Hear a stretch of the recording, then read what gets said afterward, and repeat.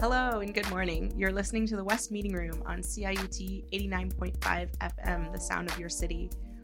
We are recording today's episode of the West Meeting Room in Hart House, where we are taking up space on Dish with One Spoon territory. My name is Brayden, and I'm grateful to be behind the mic today. In the studio are a few producers of our show, Sabrina and Ari. Thank you for joining me today. If you want to say hello. Hi. Hello.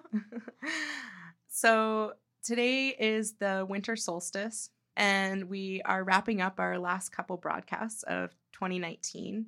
It's the shortest day of the year, and some of us are taking a holiday. Some of us have been fighting off the winter sickness, as I'm sure you can hear in some of our voices.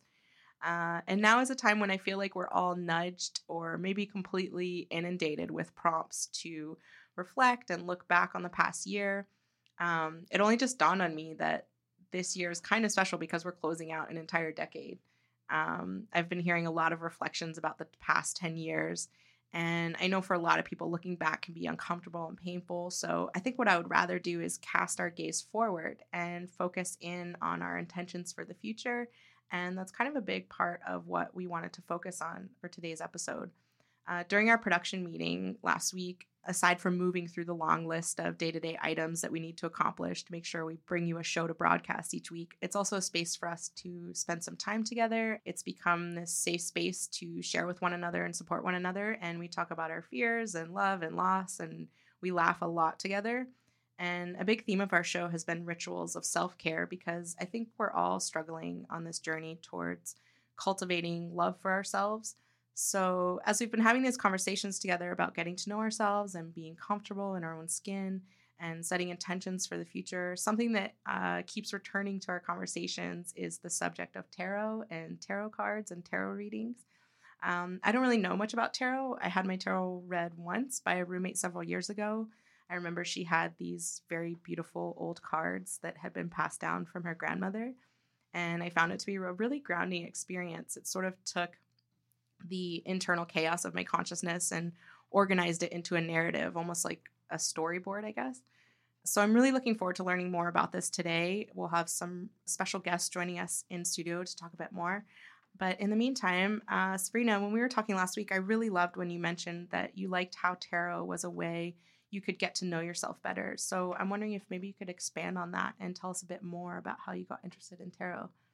Yeah, I think tarot has a lot of strong ties with divination, and there's a lot of people who use it to divine, and that basically just kind of means like to tell the future or predict it or look into it. But for me, I think the cards work really well to help reflect how you may feel about a situation, or even to act kind of like as a impartial third party to kind of check a situation against. And for me, when I started getting to tarot, it was because I wanted to start on a journey of getting to know myself better, and finding out, who I am and why I do the things I do, and maybe in ways that I don't like myself, or I feel like I hold myself back. How do I change those things, or how do I come to accept those things? And that's kind of how I use tarot. I use it to help me make decisions, and not in a way where I let the cards tell me what to do, because I think that can remove a person's agency, but very much in a way where I think about what I think I want, or how I think I see a situation, and then I'll ask the cards and I'll lay them out, and they have their own meanings. Yes, you can interpret them, and interpretations change deck by deck. And so it is like talking to someone else, because you might have, even though your own interpretation goes into it, like you might have a completely different idea of something. You might think that a situation is bringing about weakness, or like, it's just the worst thing in the world and you can't see anything better coming out of the situation. Why is this happening to me? And then you draw a card on strength, and you might draw another card, and those two together means, strength and change. And that might be the tarot saying, there's strength and change in this situation. And that's not to say that, you'll necessarily grow stronger, or, things will necessarily change for the better, but that's a perspective that you might want to consider. And it's perspective that if you're too close to something, you might not see yourself. And then instead of thinking, this is the worst thing in the world, why is this so terrible? Why is this happening to me? You can think, okay, well, how can I contextualize this situation based on strength and change? Can I find anything good out of this? Can I find a way to grow out of this? And then from there, you can think, well, how do I feel about this new interpretation about the situation? And as you ask yourself these questions on the backdrop of, these tarot cards, you can come to a new realization, new way to view a situation, or a new way to learn about yourself and how you deal with hardship. And that's not the only way to use tarot. I don't think there's any good or bad ways necessarily, but I think that's how I approach it, kind of like therapy. Yeah, I think for me, I don't know, I'm pretty new to tarot. I think a lot of people are just getting into it right now as well. A few of my friends did, and then I was sort of like, oh, this seems really interesting. But for me, I think it's I don't know, an avenue for self-reflection, and it provides space to be alone with yourself, and especially with things that you might not be comfortable with. And like Sabrina was saying, different ways to interpret events or situations or feelings, emotions, anything in your life that's going on, and it's sort of a very easy way to do that. So yeah, that's sort of what I've been enjoying about it. And it's also just fun. I like sort of, I don't know, memorizing, so it's fun to look at the cards and be like, oh, I actually remember what this means. I don't know. And I really like reading other people's tarot as well. I think it's really fun and opens up conversations that you might not have with people. I'm super, super close with my roommate, and I read her cards, and I don't know, learned new things. So yeah, it was cool. Oh, that's great. Yeah, I loved what Sabrina was saying about sort of contextualizing certain situations, and with what you were saying about it's a way to spend time with yourself, because I think that's really important. But sometimes being alone with ourselves and with our thoughts doesn't always feel like a safe space. So to have sort of a gentle ritual around creating that space to be alone with yourself, I think is really important. So thank you both for sharing that. We're going to take a quick break, and when we come back, we will have a few special guests joining us in the studio on this Saturday winter solstice morning. You are tuned in to CIUT 89.5 on the FM dial, and you're listening to the West Meeting Room. We'll be back in a moment.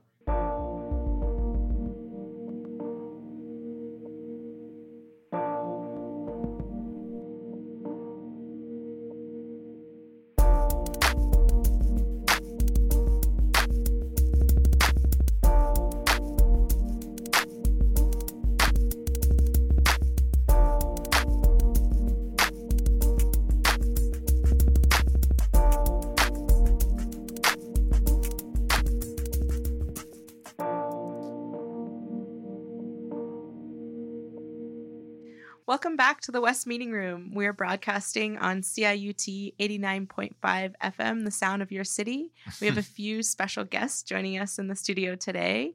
Would you mind introducing yourselves and tell us a bit about yourselves?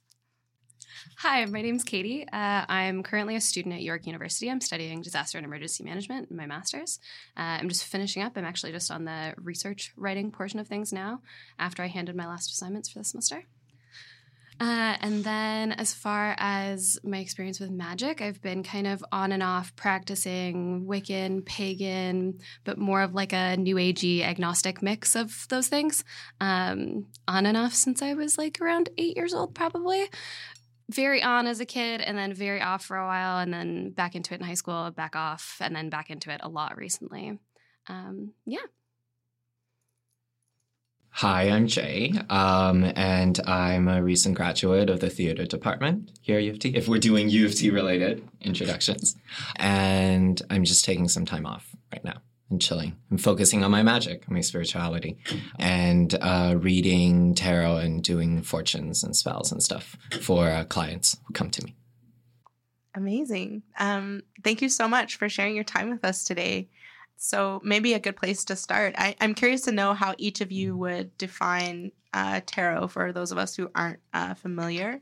And I don't know, if you brought cards today, we would love for you to describe a bit about them and tell us what they look like for our listeners. Oh, yeah. Well, I actually brought the Wild Unknown deck today. So Synchronicities. Yes. Jungian synchronicities. Mm-hmm. Should I take it out from my bag? Is that Yeah. what we're Yeah, doing? yeah. Should I do a show and Should I tell? take my decks out?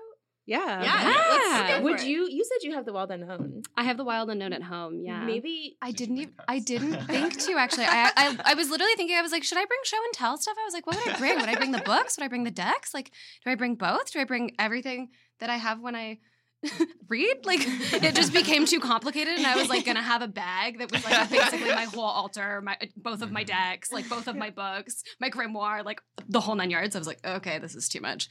But I have 2 decks, so I have kind of a light deck and a dark deck, and I have the Lion Strider deck, which is like a lot of whites and watercolors and line drawings, and then I have the Wild Unknown deck, which is kind of like my dark deck, which is very nature, lots of black ink. It's definitely, when you have the 2 together, one is very clearly like bright and light, and I find that the interpretations are that way for that one, and the other one is definitely a little darker, and I like having the balance. And then one of them I bought myself, and one of them was a gift. Which is a fun distinction, because I found out after having bought my first deck that traditionally, I guess, like a deck is supposed to be gifted to you. It's part of the divination, the luck, that side of things, I guess. But I heard that long after I had gotten my first deck. So, yeah. How about Jay, you? I feel like I might have asked you about that once. Oh, right. Yeah, I was like, am I gonna have like, is this like breaking a mirror? Are the spirits gonna like smite me because I bought a deck on chapters for, you know? I don't know who started that story. I don't follow it. I No, don't think it's okay, true at yeah. all. I feel like it's because during the 50s and the 60s and the occult revival, right? It was all about sort of romanticism and kind of pseudo mysticism. And so everybody was coming up with their own special rules about things. And this somehow sort of really became popularized because I feel like it does really play into the kind of ancestral sharing, legacy, you know, kind of idea. But yeah, I don't personally follow it. But you can do whatever you want to do, you know, like follow your truth, follow your bliss. Yeah, that's kind of what I find really interesting about like magic and this whole practice in general, is that it is kind of a make your own rules, which I think is why I read somewhere that it's become really, really popularized among young people. Like it's the most popular spirituality, religion, whichever you think of it as in your brain, I guess. It's become much more popular with young people, like, and young people of all races too, which is really interesting. And they're going back to different forms of magic. So like for someone, like for me with white ancestry, for me that's going back to paganism and like old European traditions, but that might be different for everybody. And there's so many different backstories of it, and it all comes together in this like modern understanding of magic, which I think we all kind of like take and borrow from, which is interesting. I do have a question based on like segueing off your points, but I did want to get to Jay talking about your decks. So I do want to ask Jay, I just saw you blowing into your card. What does that mean? What does that do? Oh, it's something I do to sort of clear it or cleanse it. Yeah. I guess like on that, I'm curious what you both do to like prepare to read tarot. Like what's your sort of ritual around that? How do you get ready? So I tarot and journal kind of at the same time. I always do it as a writing practice rather than as like a thoughts alone practice. So I get out whatever book I'm using at the time. Sometimes that's like a more traditional journal. Sometimes it's just like scratched in my notebook, like my bullet journal that I carry. So I would pull that out and then pull my deck out. And depending on how I'm feeling, I might completely reorder my deck. If I'm feeling particularly discombobulated and like out of sorts, I might completely reorganize it just so that it's kind of attuned to me right now. And then you blew on yours. I always knock mine 3 times on both sides before I shuffle. And then I just kind of shuffle until my heart's content, until I feel like it's ready. And then split it either in half or in 3s, depending on how I'm feeling, and then draw from the top side. And with every reading I do, I always look at what's on the bottom side, just as like a little, like, what's there? You know, after I've done all this from the top, like what was the bottom that was split from the top? Where did the deck split? Does that card have something to tell me? Yeah. How about you? Well, and Sabrina knows this, I'm more spirit-based in my practice. And so I'm usually talking to someone or something or an energy or an entity. And so I would usually say a prayer to them. and sort of set the space and set their energy. If I'm just doing reading for myself, I'll usually sort of say a little prayer to my own inner self and spirit as well, because I feel like many of us are also sort of spirit beings having a human experience kind of thing. And we have divinity within us. And then I'll light some incense. I'll light some candles, you know, if I'm working with, because I do work with cannabis, both recreationally and also spiritually. And so if I'm calling in cannabis that day, I'll say a little prayer to a joint or my pipe, and then I'll take a puff. And then I'll just start reading. And I'm finding more for me that tarot, and this was something another friend, another witch. Can I name drop people and recommend? Their Instagram is Seed and CRC, and they're a Black person of color doula, and who also really brings spirituality into their work. And so we were having tea one day, very witchy. We're having witchy high tea, and we were sort of just talking and letting sort of spirit speak through us. And she really gave me the message that, like, to begin reading with playing cards.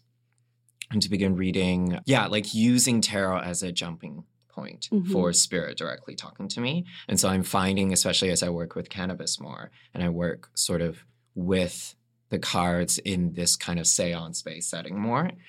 That's really interesting. That brings up two things that I've been thinking a lot about lately, which is like kind of investigating things that come from your past and how they affect you in the future. But then also, setting boundaries and when you're being intentional and setting intentions and all of that. That's something that almost all of my magic is, because for me, it's all very personal, very spiritual based. To see the story as it is and the images reflected in the cards, which is what's so beautiful about tarot and the way tarot has expanded as a divination tool. Because back in the good old days, right, when tarot was super expensive and you had to be like a rich, a duke or something to get like this famous artist from Italy to design a deck for your family, and you put it in a glass case and no one ever touches it. It had a much more different energy. People read with playing cards, right? And that was a lot more challenging because you didn't have the stories depicted right away in this kind of visual-based story on the cards. It was just these geometric symbols of hearts, diamonds. So can we talk a bit about that? Like, I see some of you have your decks out in front. I first saw like what is a tarot deck, and then maybe like what's distinct about the deck that you have in front of you. And can we also talk about the different kinds? Because I didn't know that this deck was a Marseille deck, I think. Because I know, really big major, question. minor arcana. Okay, so beyond that, from what I know, right, and different people trace it, right? Some people, like back in the Egyptology days, when like white people really were like into Egypt, everything was traced back to Egypt, right, as the source of wisdom, as the source of Western culture, and that is true in a lot of ways, right? And so tarot was traced back to then, and to sort of the hieroglyphics and the papyri depictions, right? But more historically, people tend to trace it back to the Silk Road and to China, because China had a similar game with similar symbols that was played in a different way with sort of pieces of papyri or pieces of like cloth or cards, right? That was really where playing cards came from. And tarot originated from playing cards, and originated as a playing card game that rich royal folks, like people with status who could afford an artist to design decks for their families, right, who could afford to print things, would play. And it was a very sort of courtly kind of pastime. And then over time, it was sort of like, and then playing cards were always in use by just the populace, right, because it was much more affordable from my understanding. And you can make your own, and it was just pieces of symbols, right, on a card page. And so it was sort of like these two things just kind of wove back and forth in and out of each other. And gradually, as people read with playing cards through divination, people began reading with tarot for divination as well. And then during the sort of occult renaissance of the 1800s, the 1900s, when like people were really getting back into kind of esoteric, like this, it was sort of this kind of intellectual rebellion against religious institutions, right? Tarot really sort of took on a lot more symbolism with occult orders like the Hermetic Order of the Golden Dawn. And it still very much remained an upper class kind of thing, right? In a lot of ways, especially with sort of the added meanings that were added to it. Because these occult orders were generally for sort of literate, educated, middle upper class Like folks. what do you mean by occult order? So what like is that? societies, like secret Mm. societies, right? Mm. Like which aren't that secret because it's just secret because of sensationalism, all of that, right? But like occult societies, right, have always been a thing, right? And this is the thing, right? Like it's sort of like, again, it's very exciting, especially as you're just getting into it. It's really like, it's like a labyrinth. It's like a maze. The deeper you go, the more ancient histories and recipes and spells and traditions you can find. And you really trace sort of knowledge systems, right? And so there's always been these organizations and societies of magicians, occultists, right? Who, sometimes die down, sometimes just all they like leave behind is a manuscript or a set of writings, right? And then they get picked up again by another generation and people get together and practice. Right. And, the tarot was very much something that was absorbed into this tradition and period of magic. Right. But like these occult orders really added this is where you get sort of the Kabbalah coming in relation to tarot, right? And both the Hermetic and Jewish traditions of Kabbalah, right? This is where you get sort of Sufism coming in, Islamic mysticism, right? Blending. And, in Arabic countries, they also had their own sort of style of tarot almost, right? A different style of deck that kind of get distilled again into the modern books that we have, right? Where you get sort of glimpses of these older associations, right? That like the Empress card is associated with this sort of sphere or dimension on the tree of life, right? Which is sort of one way of laying out the mystic route to return to God from either a Jewish perspective or a Hermetic perspective. Yeah. Could you tell me about the particular deck you have in front of you right now? Yes. So this is the Wild Unknown, and it definitely connects more with the Rider-Waite style. And so yes, Marseille Rider-Waite. I didn't even get to that. It's such a winding history. Yeah, Is it just the two, or are there three lines? Well, of there's tarot? many kinds, right? Okay. That's the card. Like, I know the Rider-Waite and the Marseille. Mhm. Like, it's most familiar to me. The Rider-Waite was really Arthur Edward Waite, I believe, was his name, commissioned Pixie Coleman Smith, who was a woman of color, who was mixed race, who had Black ancestry as well as Indigenous ancestry, I believe. And she designed this deck for Arthur Edward Waite. Wasn't credited for a really long time because she was a woman of color, right? But she really gave rise to this style of cards where there's pictures on the minor arcana. So tarot is divided into, right, the major and the minor. And the major is really sort of the specialness of tarot, what makes tarot unique, because the minor is essentially equivalent to a playing card deck, right? Rather than hearts, diamonds, spades, and clubs, you have pentacles, chalices, wands, and swords, right? Or athames, or knives, right? Which is very occult, secret society, 1980, early 1900s, late 1800s. That's very much their flavor, right? This weird mix of sort of like Christian mysticism with Jewish mysticism with Egyptology and and so that's where you really get that style of deck, which the Wild Unknown also inherits in a lot of ways.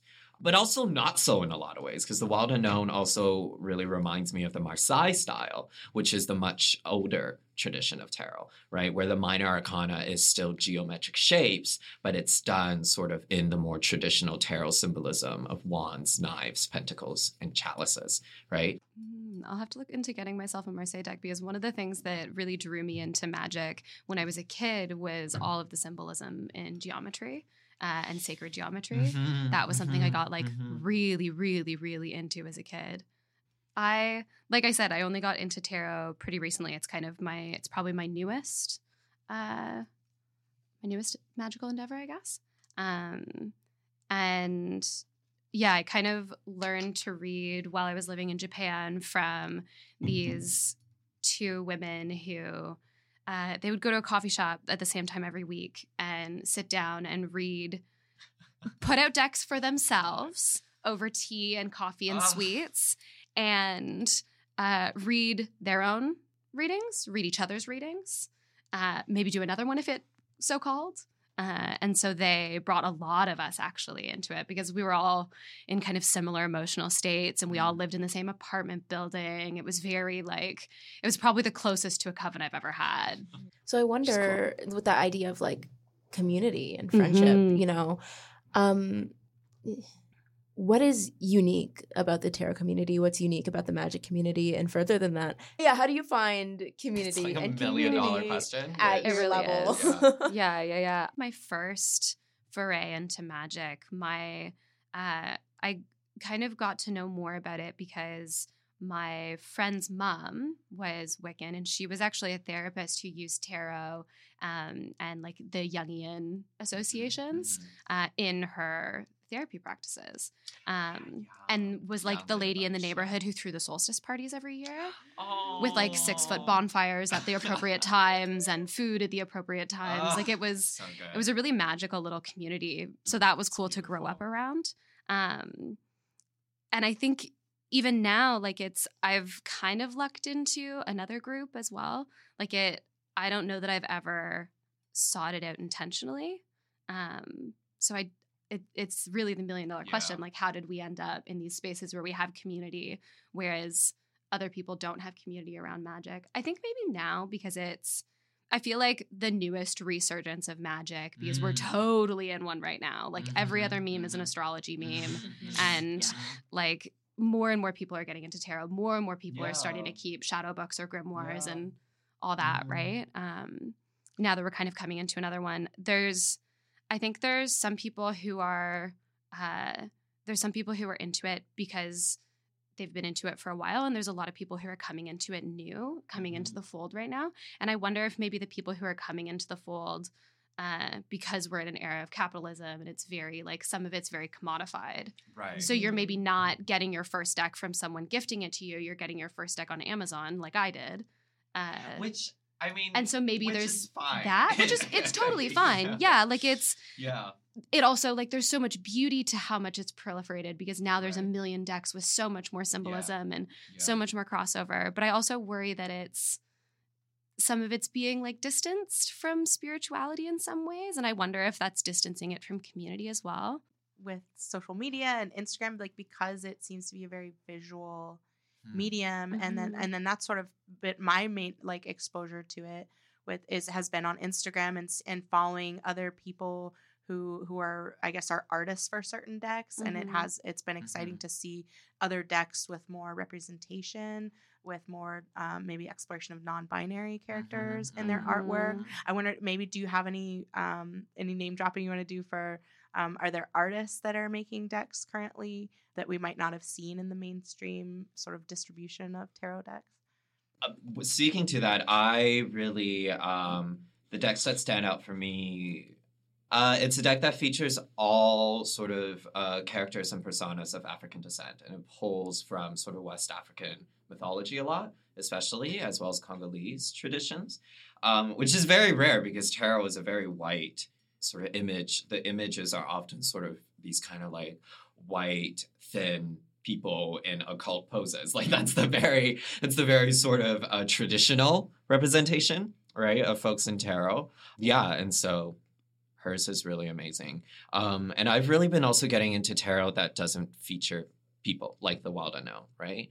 And there's, I know the artist is Skull Garden, and they did different oracle decks, and they also did a tarot deck, and it's just animals, and he paints them on wood blocks and then photographs them or scans them, and then it's sort of like you're holding this thing that is a thin piece of cardboard, but the sort of texture that it looks like and the weight of it looks like you have a wood blocking. It's very cool. Yeah.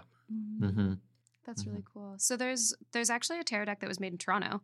So it's Careful Tarot, and it's by a person named Isa. So they're a non-binary person of color who actually attends the U of T. So I'll just casually drop that one there because I met them at an equity event and then actually found out way after the fact that they had made a tarot deck and now like kind of like idolize them like a famous person a little bit. But that was a really cool discovery, and it's all collage, and there's not a complete absence of people, but the people are not only white, which is so refreshing because it's just that's something that's always bothered me about a lot of them, and especially that it's usually like queen and king, or even with this deck where it's mother and son and daughter and father. Binary. It's there's still like a very stark binary there. It's like a hetero patriarchal kind of binary. The thing for me about that is complicated, right? It is very because complicated. it's sort of understanding the deeper occult associations behind what it means. Like, it's very much that it's that era of tradition tapping into like the yin yang theories of like Chinese philosophy, right? Which is also still very gendered in a lot of ways, right? But yeah, like it's just not a straight up no for me when it comes to that, because I feel like, you know, like it's important to transcend the binary, right? But, you know, like a lot of sort of older stories are still encoded in that, and sort of like how do we engage with that in a way that doesn't just reject it, because there's still wisdom there, but sort of change it. Yeah, and I think with yin and yang too, for me at least, there's always been this understanding that there is both within you, and that everyone has masculine and feminine within them, depending on how much you identify with either or both is up to interpretation by every single human being on this planet. But then, there's such background and such history that I agree you really can't reject. It needs to be a process of evolution, I think. Well, I guess because it's sort of like when we talk about masculine and feminine, what are we really meaning, right? Like, for me, I feel like gender even transcends the binary, right? Like, it's sort of like, you know, for some people, it might not be anything related to male or female or anything in them, right? Like, their inner spirit might be more attuned to a tree. Like, what's the gender? We gender trees, which is bizarre to me, by the way. We gender trees based on the shape of their flowers. Like, let's be real. Like, whether it looks like a penis or like, you know, like there's a bit of an obsession there. It's wild to me. But like a tree, right? But it's sort of like we're talking about this polarity, right? And the mystery of a polarity. And that is something that is very traditional, right? Which is sort of like life came about, or the creation of the cosmos, or the big bang of the cosmos came about from the collision of polarities, from the collision of light and dark, from the collision of sound and silence, right? From the collision of sort of color and lack thereof, you know? And sort of this clashing of things. And I feel like that's really where this is, the tarot is pointing to symbolically with that. But because of hunter-gatherer society, because whatever, right? The way humans have chosen to develop this way, you know, and sort of essentially persecuted and murdered everybody else who doesn't agree with that vein of story, right? Especially during the Victorian period onwards. It's just sort of very solidified into sort of like, when you mean masculine, you're talking about projective energy. You're talking about fiery, hot energy. You're talking about energy that goes like this, right? And when I'm like thrusting my fingers out. And when you are talking about, you know, feminine energy, you're talking about things that receive, things that pull, right? And it's really gross in a lot of ways that it's gendered into human bodies, right? That because you have a vagina, you are a feminine energy because you have, right? But it's sort of like there is a story there of like the deeper thing. Does that make sense? The deeper thing that it's trying to get to. Yeah. And this actually touches a lot of what you're talking on, really draws on kind of like how I've defined magic for my own personal uses. So for me, I always thought of magic as this thing where, I mean, from the dawn of time, we have been trying to assign meaning to things, right? And I think at the beginning, we could call it magic because we understood so little of it. And so everything felt magical. And then scientific method came along and we really pinpointed some truths. And we definitively figured things out. Yay. Big air punches It's right done. there. Right? It's done now. Like we know. We know it all. Right? And I think a lot of people with the things we know, in air quotes, because of fear, have adhered themselves to those things as like unchanging, unflinching realities that we must cling to. We must never define them any other way because this is how I understand things and this is how I'm comfortable, right? And for me, magic has always been about that thing beyond what we know. And so for me, it's a space to interpret those things in new ways and to find new ways to understand things. And maybe that'll lead to new truths, or maybe it'll lead to more gray and more uncertainty. Yeah. But either way, I think that's exciting. Yeah. It's interesting, like you talking about the rigid kind of feeling, especially in modern scientific thinking, which is so interesting because so many of the like OG scientists were also cultists. They were alchemists. They were like doing astrology while they were doing astronomy. Exactly, and they were like trying to find, you know, the philosopher's stone, which is still a thing people are practicing just under safer lab conditions. Yep. You know, right? Like finding the like all of that, right? But like I feel like, yeah, it's interesting to look at sort of where binary thinking like began popping up in different areas in human history, right? Like it was very prominent in a specific way in sort of like Germanic tribes, right? And Viking-based societies. It was prominent during the sort of the Confucian era in Chinese history and sort of and the links of colonialism with that. And sort of who are the priests and priestesses who get wiped out? What are their temples like, right?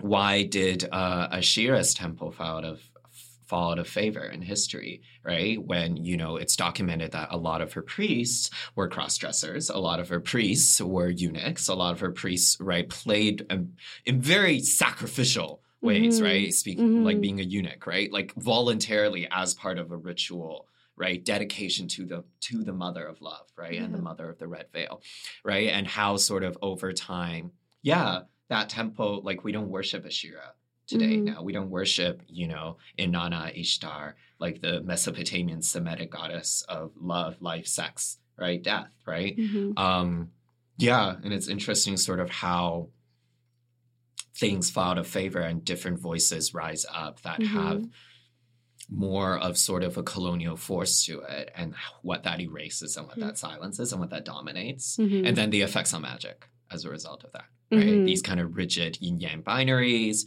right? It's all tied up together. Yeah, and it's all cyclical, right? Yeah. It's all coming back and flowing, and that's kind of... I'm always trying to get a hold on the energy somehow because otherwise you just feel very wibbly-wobbly.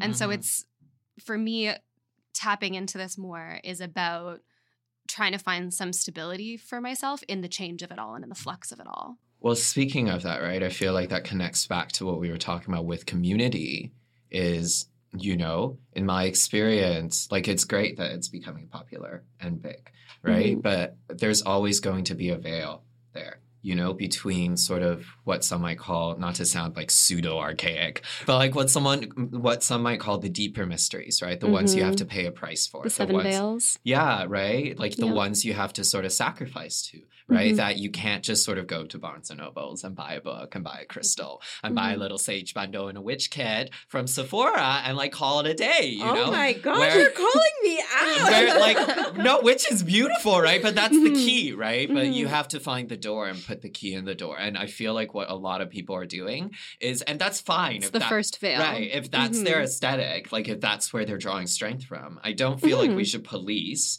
who should call themselves a witch. Yeah. I feel like the term will police itself because if you're meant to go deeper, the moment you start calling yourself that, it'll start coming. Yeah, it'll start coming because you are recognizing and fulfilling a spiritual agreement that you made on the other side to come back as this thing. Right? Yep. Because it's also important to recognize the term witch inherently. I was talking with another witchy sister who very much goes deep with the term witch as well. It has an inherent otherness and isolation to it, right? Like the witch, even in pagan times, even in pre-Christian, pre-persecution times, right? Witches were controversial in Greek tradition, were controversial, you know, like the only place where magicians were really celebrated was in like ancient Egypt and that sort of Mesopotamia area, right? It was always, you know, and like Persian traditions before, you know, before sort of the conquest of Christianity and Islam, right? Like that's where magic was really celebrated, but it was always seen as foreign even by other pagan nations.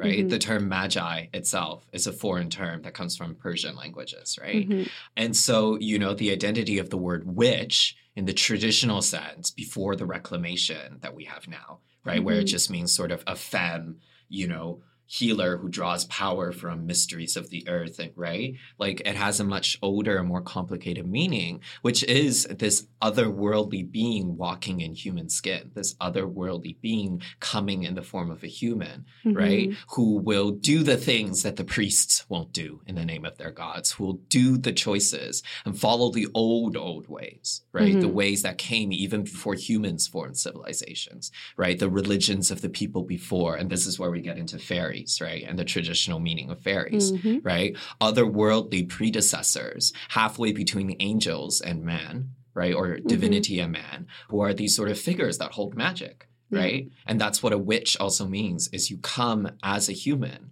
but you have an older thing living inside of you, you know, and that is scary to the establishment. That is scary to normalcy, right? That has been victimized even in pagan times. And so I feel like with that, to get there, to find that piece of you, to own that and honor that, it's a quest. And it's a quest that you won't be able to just do in a coven, you know, that it will ensure a kind of loneliness that is a part of that initiation. And it's about how you come back from that loneliness and how you find yourself amidst a sea of silence. And with that new voice, you call to your people. I'm getting quite poetic now. Yes. But with that new voice, you call to your people, and then the true coven comes to you, and then the true covenant, the true society, right? And you might find that the society isn't human, right? You might find that, you know, the loneliness is actually comforting because you talk to those who aren't walking in human skin right now, right? And so there's a whole thing with that. And so it's an interesting question that a lot of sort of practitioners who are just starting, they hold on to, because humans are very communal creatures, right? And that's important to honor too on your journey, especially if you're going to become a witch in a more otherworldly, scarier, more traditional sense. You may want to be drawn back. Yeah, where it tests you and tries you. You also have a human inside of you. You are also human, right? And so how do you honor both? Yeah, but you are both the body and the spirit. There is going to be something that pulls you into the wilds, into the dark woods, where you will have to meet, right? We can call him the horned god. We can call him the devil. We can call him the great accuser, right? That dark shadow or dark mirror that you will have to meet. And through stepping through that, the last veil, you become.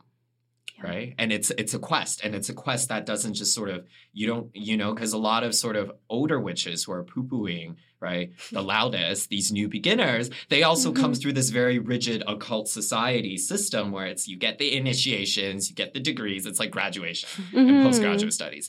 And it's like, when you go deeper, you know, like according to the old witches, none of y'all are witches right now. Yeah. You're just starting. All of you are just starting, right?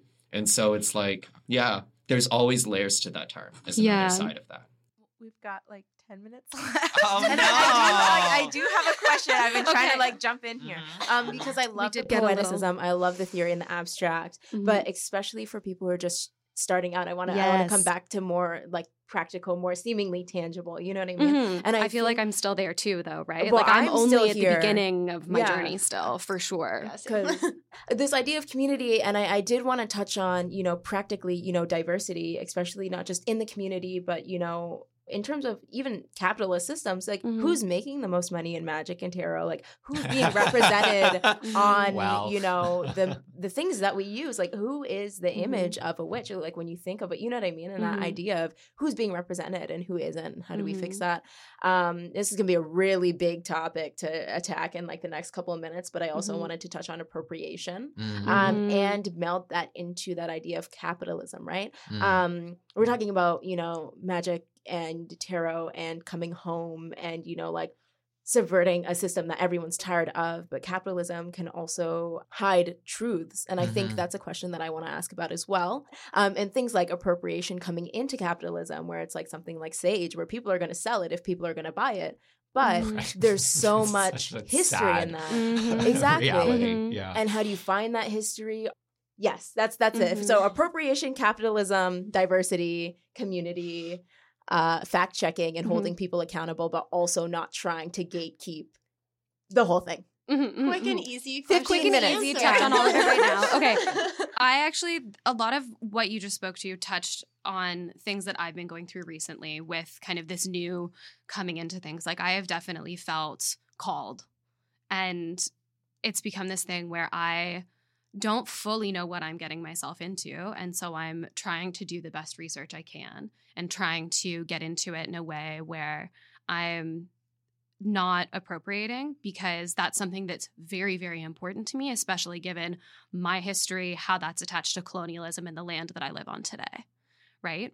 But is that to say, for example, that someone who presents themselves the way that you present yourself, or it can be seen, like, does that mean that you can never practice in a way that, say, someone of another, like, how do you, like, if you're just like, I really, like, this connects with me, right? How do you build that rapport so that it's appropriate for you? Then it's not just you reading on, like, Cosmopolitan and it's like, okay, it's time. Yeah. Well, that's the thing, right? It's like, you shouldn't just be reading on Cosmopolitan and doing it. Like, that's not, I feel like appropriation is this tricky conversation because people don't go deep enough with it.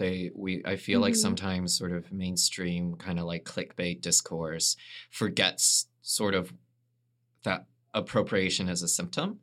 Like it's a symptom of sort of the breaking of treaties, the breaking of right relationship, the breaking where people don't want to share with you. Yeah. Right? Like, like that it's sort of like there's a healing that can be done. Right? And not appropriating is the first step in that. But then it's also, there's another step, which is reconciliation, which is, it's not just, oh, I'm white, so I will stay away from Sage and I'll stay away from Indigenous folks and I'll stay away from this culture that I'm not supposed to touch and then stop there. No, you should be approaching it as a settler. You should be approaching it as someone, right? And this is all myself included, right? As a settler, right? As much as you're able to, right? To bridge that conversation and, honoring also your capabilities in sort of just going into spaces that you aren't familiar with, right? That's important to honor as an individual. But on the other side, if you want to use Sage, who gave you this medicine? Like why, who told you this teaching? Where did you get it from? And if you didn't get it from someone from within the community, maybe you should go and get it from someone within the community first and do all the reparation and reconciliation work that leads to that. Should there be a commitment to, honor cultures and history? And we were talking about binary and like we're new age, we're talking about, subverting these binaries, but then there's also a lot of history and knowledge that comes. So understanding that, but then also just like respecting the earth and respecting the mother and where spirit comes from her as well, in where you source your materials and also how you get rid of your materials. I wanted to throw that in there as well. And is there a place for that? Yeah, I think there's definitely, one of the things for me, has been going back and investigating as much as I can and figuring out where things that I know and I'm familiar with line up with teachings, where I can better inform myself, how I can go about doing that. All of that is something that I'm continually trying to do and continually trying to go back to. And I think too, like there's maybe sage smudging is not something that you are comfortable with because you feel appropriative with it, because you don't know what spirits you're calling on and asking because you're not getting it in the right way. But maybe there's something that you can do that's different. Maybe it's not using a singing bowl, but it's using bells. If, these crystals that you're getting at an occult shop are being dug out of the ground by a slave laborer or by child laborers or whatever it may be, like I think at the end of the day, you need to be doing so much more research and investigation onto the backside of things before you jump into it. Like we said, like don't just buy a Cosmopolitan and like jump into the first thing and like start Pinteresting spells that you're using dollar store candles for that you're then burying in the ground. Like be a little more intentional. I think it's important for me to clarify with what I was talking about with reconciliation, that it's not like go find Indigenous people to use sage. Like it's not like, you're probably not going to get that medicine, right? Because actually it's not your medicine. So you just shouldn't be using sage. And white sage is an endangered species right? also. Like it's sort of like, it's like why? Because all cultures have the practice of burning things to clean things. Like that's a pretty cross-cultural thing. Why do you have to use white sage? You know, like if you're pulling, like for instance, in our tradition, we burn sandalwood, right? As Chinese traditions, right? Or we burn ma huang or mugwort. Like I wanted to clarify with that because I realized in my head it sounded like one thing. Go make your Indigenous friends and then like join the community. And join them. Like no, like what reconciliation is, the first step is asking and then accepting that the answer might be no and it might always be no. Mhm. Like it's because you're actually just asking for forgiveness. You're Not necessarily you're permission. reaching out, you're Mhm. rebuilding bridges, and the other group just might not want to, you know, Mhm. and that's okay too, right? Mhm. You're just gonna have to accept that as someone who, right? Yeah. And so, yeah, that was important for me to clarify. And in Yeah. terms of sort of mining and stuff, it's also about access, right? Like honoring what you're saying, but it's Mhm. also like shit's expensive. If Yeah. all you can have is a dollar store tea light and that's what you're doing your spouse with, Mhm. you know, like you burying a candle stub in the ground. Like I understand the importance of being personally accountable in your relationship with Mother Nature, but also recognizing that our world is the state way it is right now Mhm. because of large corporations. So like, yes, go vegan if you can. Yes, like limit your meat intake. Yes, don't litter. And there's alternatives, right? Buy a potted plant instead. You Yeah. like bury it in your own garden if you don't want to give Mama Gaia, you know, petroleum jelly. It seems like a value that often gets lost in capitalist society is humility. And it seems Mhm. like what you're touching on here, maybe just like as an initial place of access as someone new to this, Mhm. humility should be kind of the bedrock. It should be the place from which you enter into Mhm. this is being humble. Yeah, I think that's a really beautiful way of encapsulating it because you are coming new into something that is so old and there is so many histories from so many different parts of the world. And you can find your personal connections with parts of those history. Maybe it's about investigating beyond the newest trend of sage or whichever is the most popular and interrogating what did the people I have connections with burn to clear this space. Mhm. Did they burn something? Did they maybe use sound instead? Did they use bells? Did they use singing bowls? Did they use what did they do? And using it as a way to understand your space within history and understand how you're connected to things, and then begin to make any repentance, remittance that you require Yeah. in the space where you're benefiting, where you're giving and taking, and being really aware of how you fit in as an individual into the broader fabric of all of the energy of all time, Mhm. and especially of the energies in the space you're present in right now. Like I personally find for me, and you touched to it as well, thanking the spirits, thanking the place where you are, thanking the people around you, thanking the spirits around you, thanking the ancestors, thanking them for allowing me a space where I can continue to try and do my best and where I can continue to try and in what little ways I can undo what is being done. And it's very much balance and humility.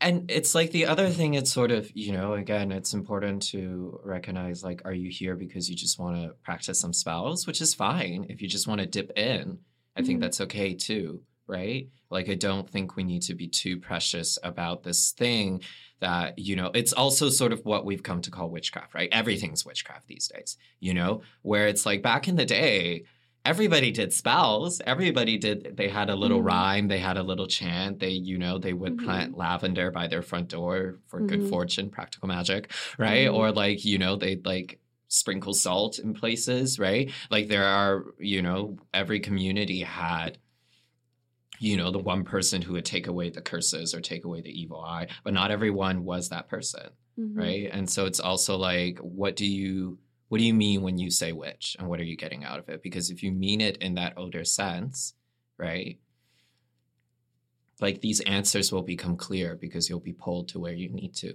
right? And if you don't want to be that, you know, the one thing I would give for beginners is make clear your intentions, Mhm. right, of what you're ready for, you know. Yeah. And with sort of like understanding your place here, yeah, it's complicated. It's like, you know, you have to understand the histories that you're coming from and the histories that you've inherited. You also have to live your life. And so it's finding the balance of Mhm. that, right? Because I feel like, you know, especially as someone who's a sensitive, and, you know, a lot of witches are sensitives, right? Or empaths, or people who are just more easily affected by emotions and energies, just feel things more intensely. You know, it's important to also draw a boundary on sort of recognizing when is it ancestral responsibility that you play a part in, and when is it sort of, you know, to not take on everything as a personal Mhm. thing, right? Because, you know, a lot of us, you know, especially as people who are more drawn to magic, if that's who you are, right? You can also have very sort of martyrdom-based karmic cycles attached to you, right? Where you're used to being like, yes, I will give up all my magic to save the people, you know? I will pour my blood. Take me, right? And I don't feel like that's constructive in the healing process of community as a whole, right? Because we need to heal together, you know, not someone dies again, right? Like that Jesus narrative did what it needed to do, but we don't need to keep repeating it in the same way. Yeah, and so it's that balance, and it's sort of finding,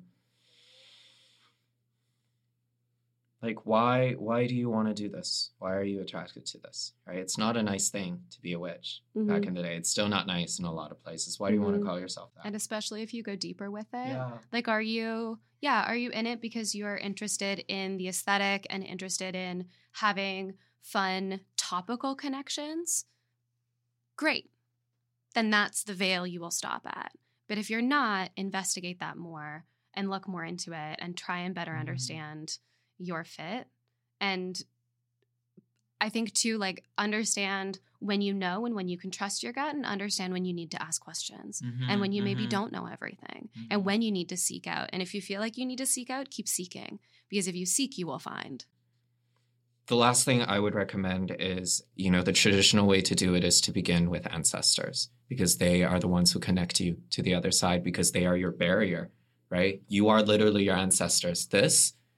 Without your ancestors, this wouldn't be here in the same way. And for better or for worse, that's the reality. And so working with your ancestors is also, you know, setting boundaries, is also clearing ancestral karma, right? But those are all, like, I think that's the unfortunate thing when talking about sort of the way it's booming right now, is a lot of fundamentals get lost in translation. And so people don't realize, okay, I'm experiencing problems in my magic.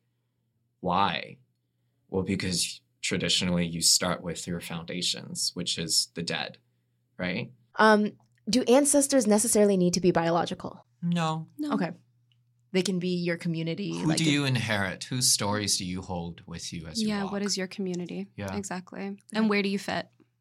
Where can you be found from our listeners? I know, Jay, you do magic and read professionally. I have a business now. Yeah. You can find me on Instagram as the Mandrake333. My profile picture is an all-seeing eye, so you'll recognize it. Yeah, Okay. The Mandrake, and that's the name of the store, the Mandrake. The Mandrake 333. All one word. Yes. You don't need to be found if you don't want to be found. I am unfindable. Everyone go to Jay. The readings are great. Yeah. Oh, that's a great place to end. Thank you so much, Jay and Katie, for sharing your time and wisdom today. I hope you'll come back. There's so much we didn't get to. I think maybe this needs to be a regular segment. We have so much to unpack and keep unpacking, but thanks for starting this conversation with us.